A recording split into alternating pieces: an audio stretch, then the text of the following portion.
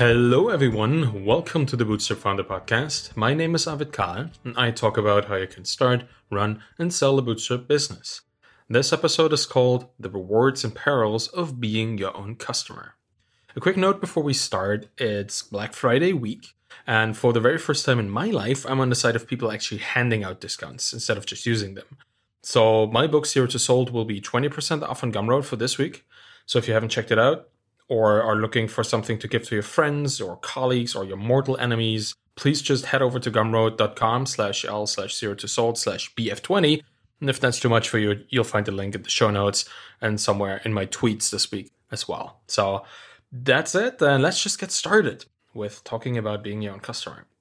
I think there's a number of risks and definitely also a number of advantages to being your own customers. So today I want to talk about how I'm doing this with my current business Permanent Link, how my girlfriend and I did this with our previous business Feedback Panda, and I guess also how I failed to do this in the past with other businesses. So what do I mean with being customer number one?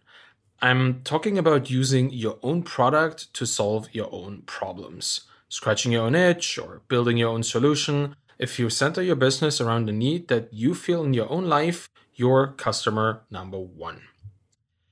And let's just really get started with the benefits of scratching your own itch, because that's the stuff that comes most naturally, I think, and the risks we'll talk about later too. One of the most beneficial consequences of being your own customer is that you know when your product is good enough. I think it's much easier to escape things like analysis paralysis when you solve your own problem, because once your product solves that problem that you have sufficiently, you have a working prototype. You know that it's enough, right? You can quickly determine if any given feature belongs in the core product or if it's a nice to have. Because if you need it right now and right here, it's a core feature. It's as easy as that. And if you think you might use this at some later point, well, then it's not a core feature. I think this makes early feature prioritization very easy. Instead of having to guess or assume whether your audience will welcome one particular feature over another, you'll just have the sense of what is most important to get done now. And I think now is always the key concept when it comes to being your own customer. Because if you want to divide your features into core and auxiliary feature groups, then you can rank them by how impactful they are on solving your problem right now. And I've written about the DIE and the RICE feature prioritization frameworks in my book, Zero to Sold. So you can apply those concepts if you want, but I don't think you need anything as elaborate as this in the beginning, because knowing which features need to be in the core feature group will just happen while you're using the early prototype of your own product. When I started using Permanent Link to put my stable and traceable links into Zero to Sold, I immediately ran into issues. I needed particular features like custom domains or editing the URL of a link right there and then. Right? This wasn't about, I can wait for a couple of weeks. No, if I want to put them in the book, then I needed them. And without those core features, I couldn't just have any level of progress with the book. So I really needed to work on them immediately. Other things, such as analytics, they just were not important at that point, so I deferred them. The only thing I really implemented for that stuff was a way to actually capture the data that might one day be relevant for analytics, but I left building the actual views and the reports for a later day, because my workflow of getting those links in the book didn't involve any analytics. And that was my moment of understanding why using a feature or using a whole product for yourself, being your own customer, is so interesting, because for every idea that came to my mind, every feature idea or everything that I might want to build or might want to have, I could almost immediately place it into either the core or the auxiliary feature bucket. And we did this earlier. I recollected, at least, with Feedback Panda, the edtech software as a service business that Danielle and I built and sold last year. She was an online English teacher and the product designer and the lead product manager. And so anything that immediately helped her solve her problem with student feedback was going to be a core feature. It was as easy as that, right? If it could shave off a few seconds of each piece of feedback that she needed to write, it was something we needed to build quickly. If the feature idea would not have that desired effect, we just put it on the roadmap, but not build it immediately. So the result of this was that the product got more and more efficient every day because we could immediately validate the impact of a feature that would occur in the product, but just have it be in the day-to-day workflow of Danielle's teaching. Right? We would build something and she would use it the next day. And if it wasn't doing anything useful, we wouldn't go deeper in this. It wouldn't even go beyond this little prototypical feature that we would build. So that was really, really helpful. And I think that is the power of being part of your target audience. You don't just understand what problems they have. You actually feel the pain yourself. You know how critical the problem you're experiencing is because you also experience all the other problems in the field. Let's say you're trying to help hairdressers, completely different industry, with your SaaS product. Unless you've ever spent a full day in a hair salon, you're likely looking at an incomplete picture of what their life looks like, right? The average day in a life of a hairdresser. You might be focusing on how they're interacting with their clients, with their customers, because that's what you see most. But their real trouble could be in, I don't know, how they source their hair coloring products. You'll never know until you've been there, or at least until you have really, really deep and meaningful insight into the actual scope of the problems under which a certain industry operates. Because you're likely just going to be solving one or two of them, but there's hundreds, and they all come in different criticalities and in a certain order, and you have to know where your problem is in that hierarchy to figure out if it's critical enough to warrant paying for a solution, right? And then there's another problem. In many industries, certain things are understood to be unchangeable or just the way they are and always have been. Your attempts at actually trying to make it better might be viewed as an intrusion or as being way too progressive. So being part of your audience allows you to innately understand where people draw the line, how risk averse they are, and how you can communicate new things in understandable terms. That's very important, particularly if you're starting out in an industry. Right? You will need to know the requirements and priorities of the professionals in your niche. And that's very interesting. And it's self-required because many of those requirements and priorities are not explicit. More often than not, they're just unwritten rules and they're super hard to find unless somebody tells you about them. And that is more likely to happen when you're already part of a community that your audience is frequenting at all times. So those would be the benefits, but being your own customer isn't going to be the solution to all of your problems. And in fact, you run the risk of creating a few new problems along the way if you are your own first customer. So there are two kinds of risks that I want to talk about and that stand out to me. Both happen to me all the time, and that would be perception risk and attachment risk. Perception risk is about a divergence between your own anecdotal experience and the average experience of your target audience. Right? It's just about your workflow, not necessarily being the common workflow. And your problems and correspondingly the solutions that you seek might be skewed toward your own outlier perspective.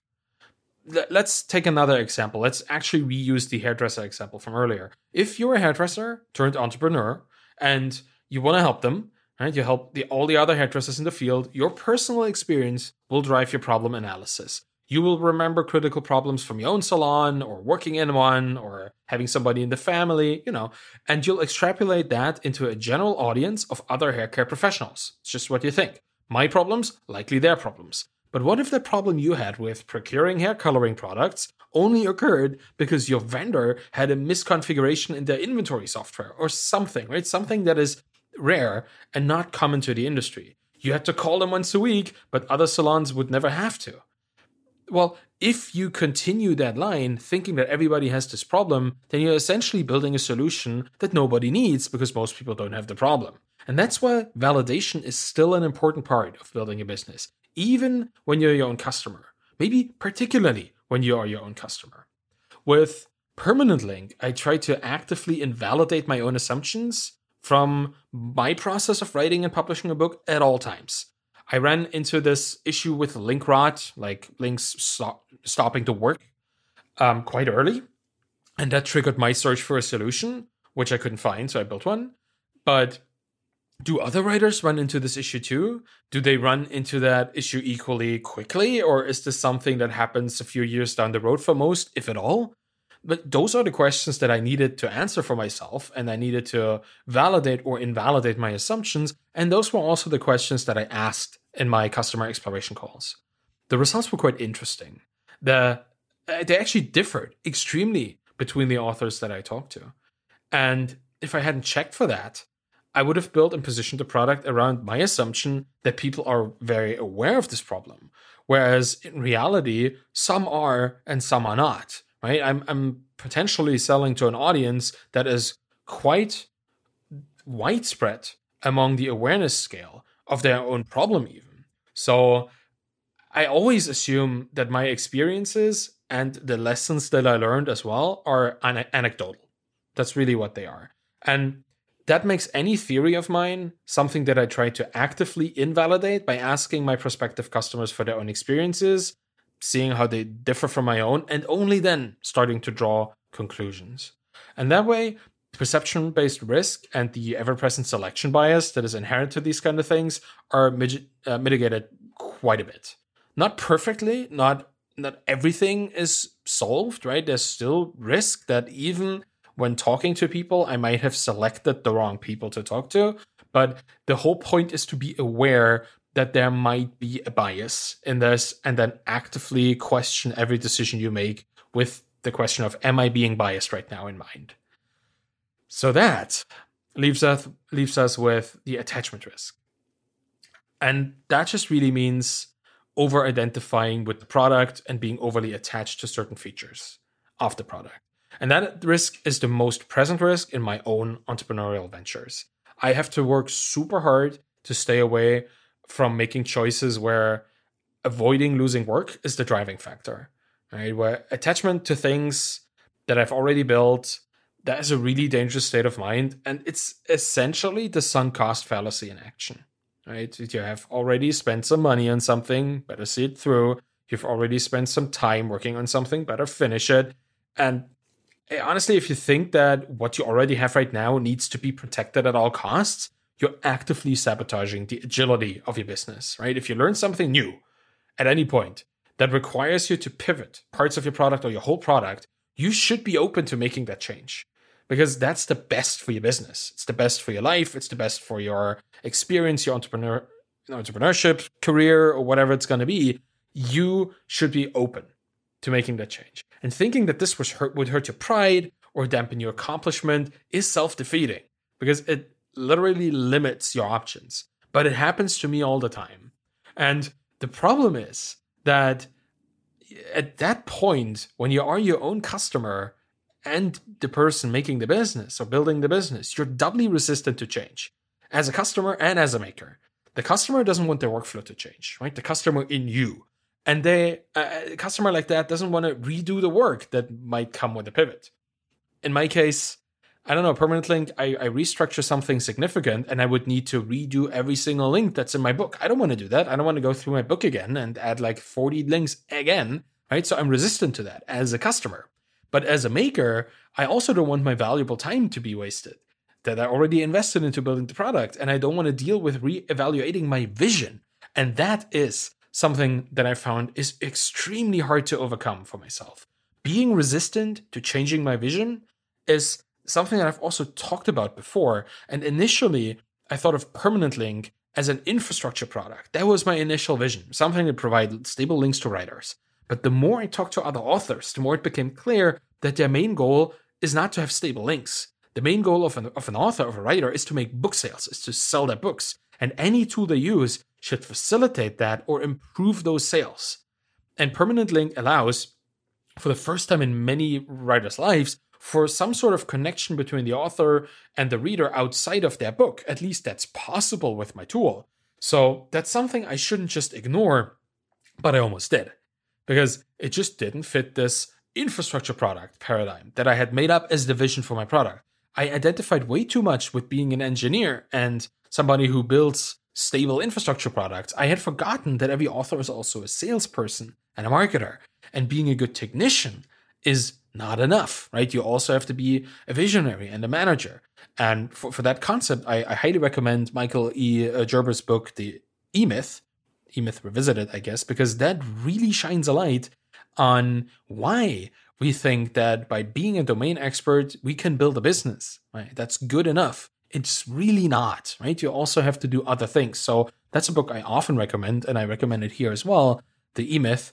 That's going to give you very good insight into how you can make sure that it's not just the technician in you talking when you're building a business. And I don't mean necessarily like a software engineer or something like that. Even if you're a good carpenter, right? You cannot necessarily just build a carpenting business just because you're good at woodworking.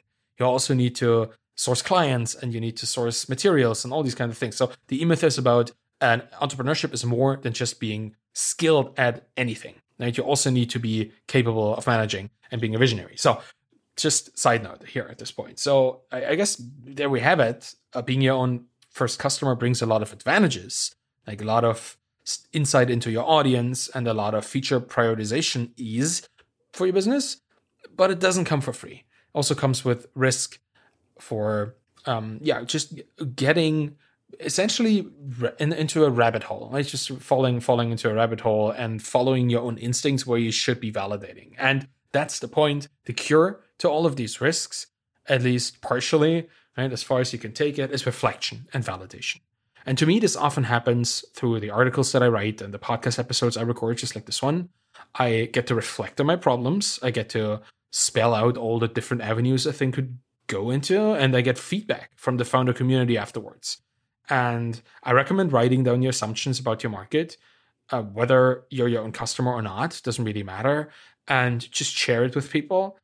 And I guess building in public is always a nice approach. And if you don't want to do that, well, just share it with yourself. Read it a couple of days later. The mere act of writing creates a record of your understanding, which is good because you can revisit it later, as well as a chance to share it with your customers in the shape of a question even, right? No matter if you're solving your own problem or not, you will eventually have to leave the building and talk to people who you want to help.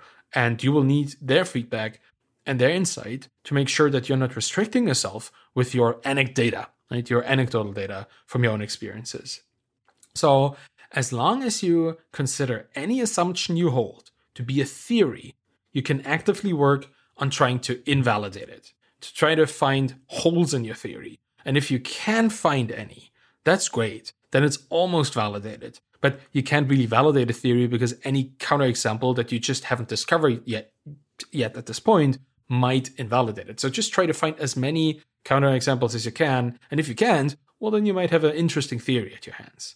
And that way, you'll keep your biases at bay. And you will be able to build a product that doesn't just serve you as the initial customer, but then beyond that, also those who need it most. Your audience of people who you want to empower and serve.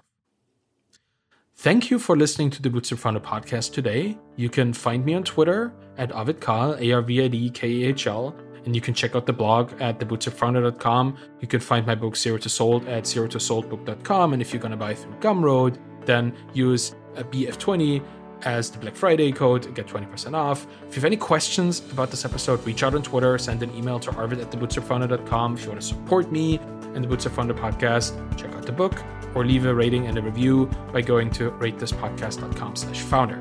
It'll help other founders and founders to be able to find the podcast and learn more about starting, running, and selling their bootstrap businesses. Thank you very much for listening and have a wonderful day. Bye-bye.